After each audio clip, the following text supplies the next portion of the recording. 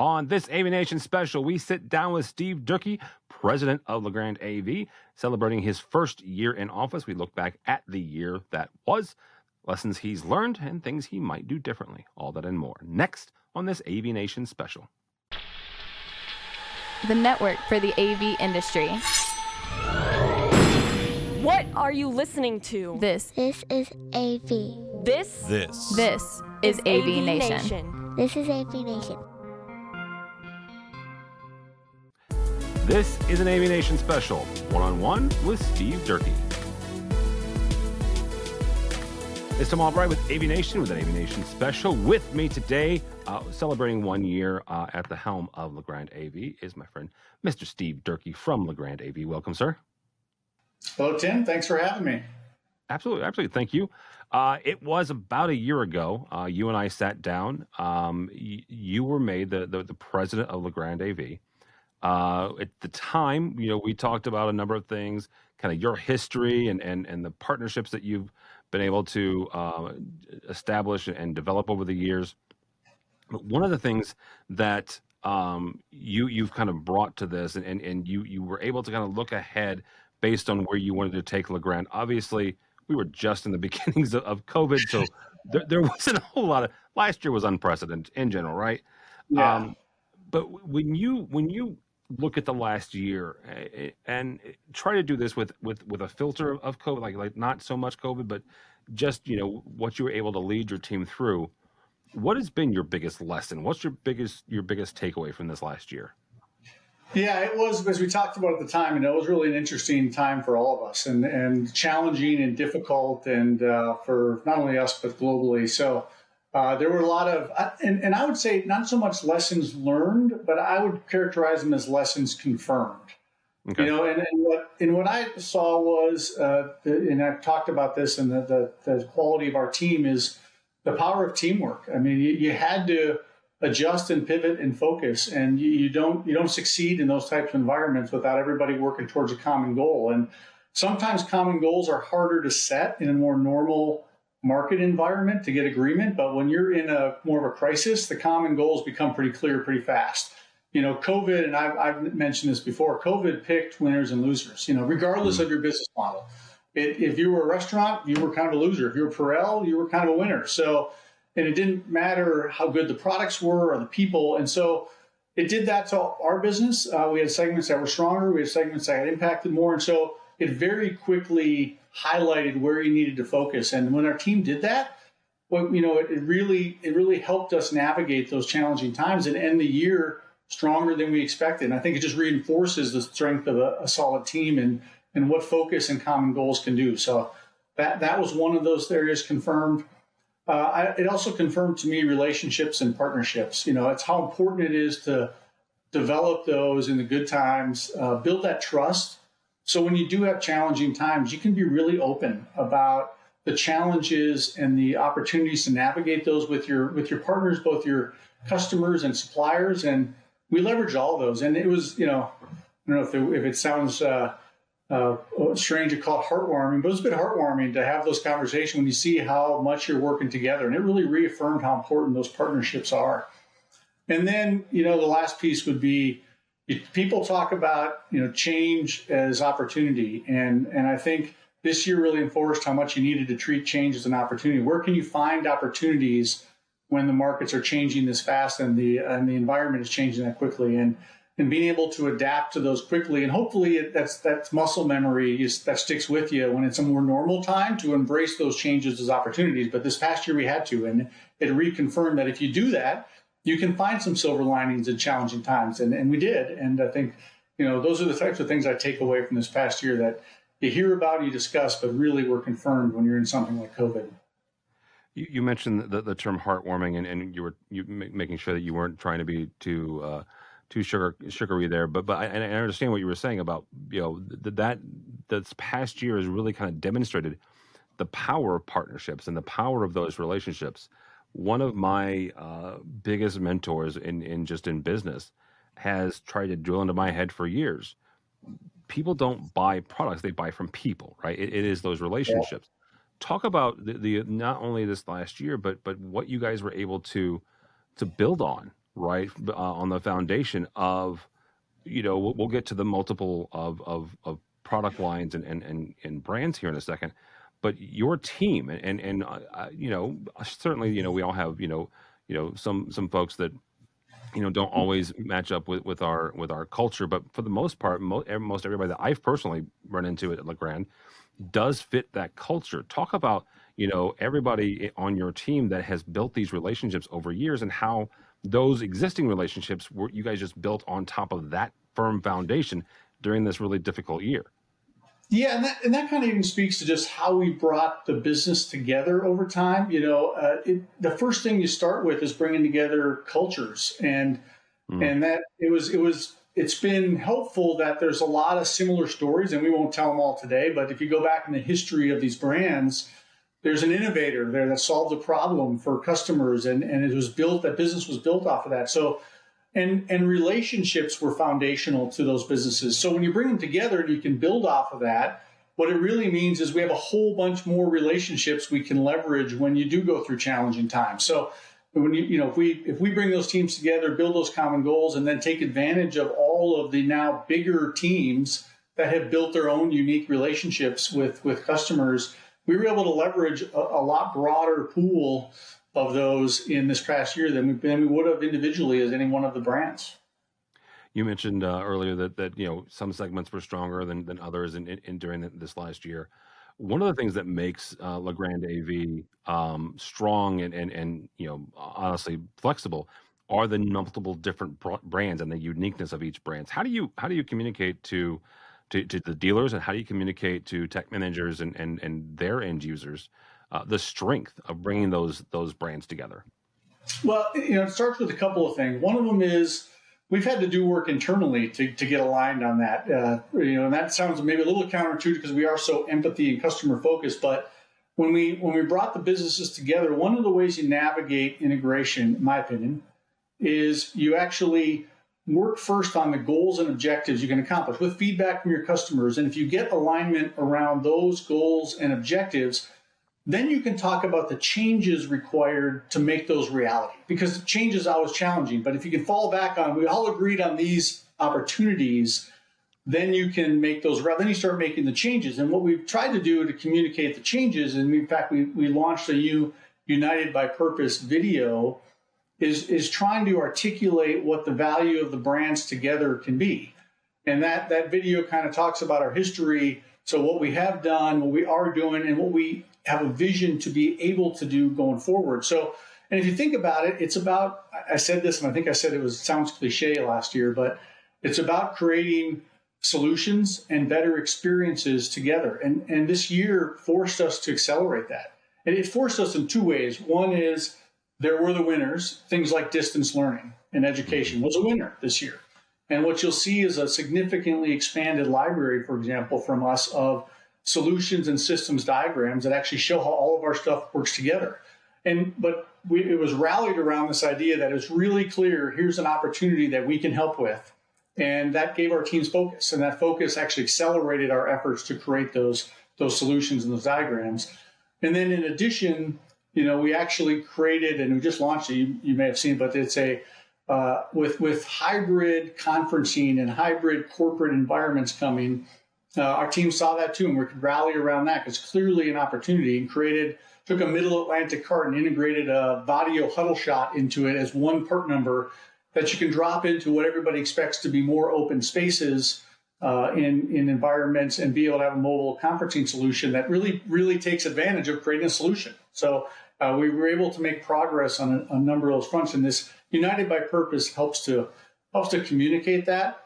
But it also is important, I think, for people to know that our brands are important. They mean something. We're not mixing all the paints together and coming up with one new color. The brands still have a special sauce. They mean something to our customers. So it's leveraging them to make improved solutions and experiences, but also knowing that they're unique and continuing to do those things different for the brands that need to stay that way. And that's also important integration, because sometimes those can get lost in that process. And so we're trying to get that balance right. And this is what our United by Purpose campaign tries to convey. No, absolutely. Leveraging the strengths of the individual brand, but also bringing them together. It's been really, really interesting to watch you guys do that over the last few years with the multitude of brands. Because the one thing that some folks may not know if they're not familiar with all the different brands, Legrand AV you guys have access to a number of different folks that have got long legacies and some pretty innovative products and pretty innovative teams, and bringing them together has been very, really interesting. Yeah, it's been fun too. I mean, it's fun to be able to think about, even as we approach solutions that we've worked on. And an example we've been working on digital signage for a long time and been more focused on the chief brand, on mounting displays and digital signage. Well, now we can bring the connectivity. Now we can bring the power solutions to those. And you start to think about, getting our teams lined up around those. We made a lot of progress this last year in trying to think more broadly about how we can help provide solutions in a number of those areas that have been on our radar, but have been thought about more brand specific historically. Yeah, absolutely. You mentioned the United by Purpose video, the United by Purpose campaign. How does that make Legrand AV stronger internally, and then how does it help communicate that idea to tech managers, to end users, to dealers?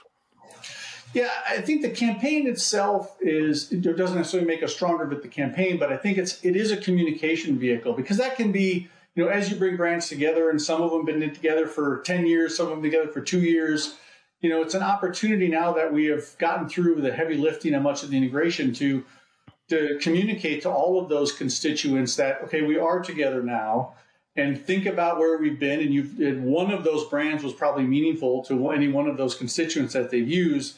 And then to connect the dots. And, I was at trade shows where people would still come through the booth and go, oh yeah, that's right. This is all one part of Legrand AV. And so the strength, I think, becomes in cementing that in the minds of our customers that, yes, these are all one business. And to sort of set a vision. It's aspirational in the video a bit, because that's what campaigns are, but about what we can do together for them, I think is what it's trying to accomplish, and helps us with that messaging.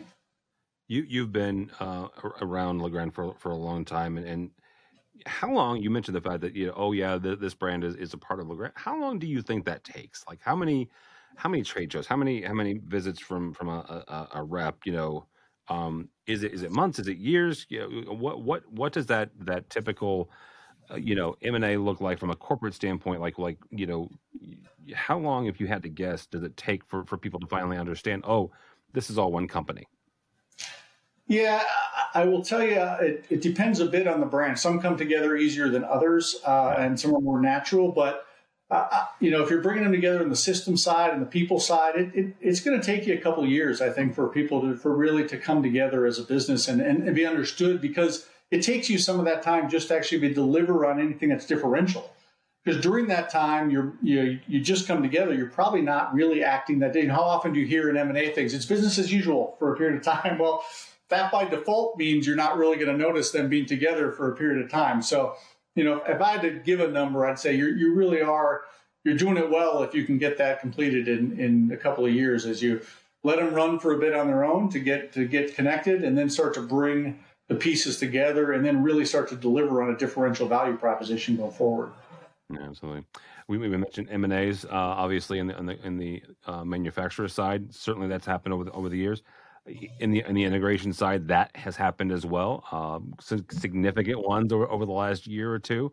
Number of your customers and your clients have combined together.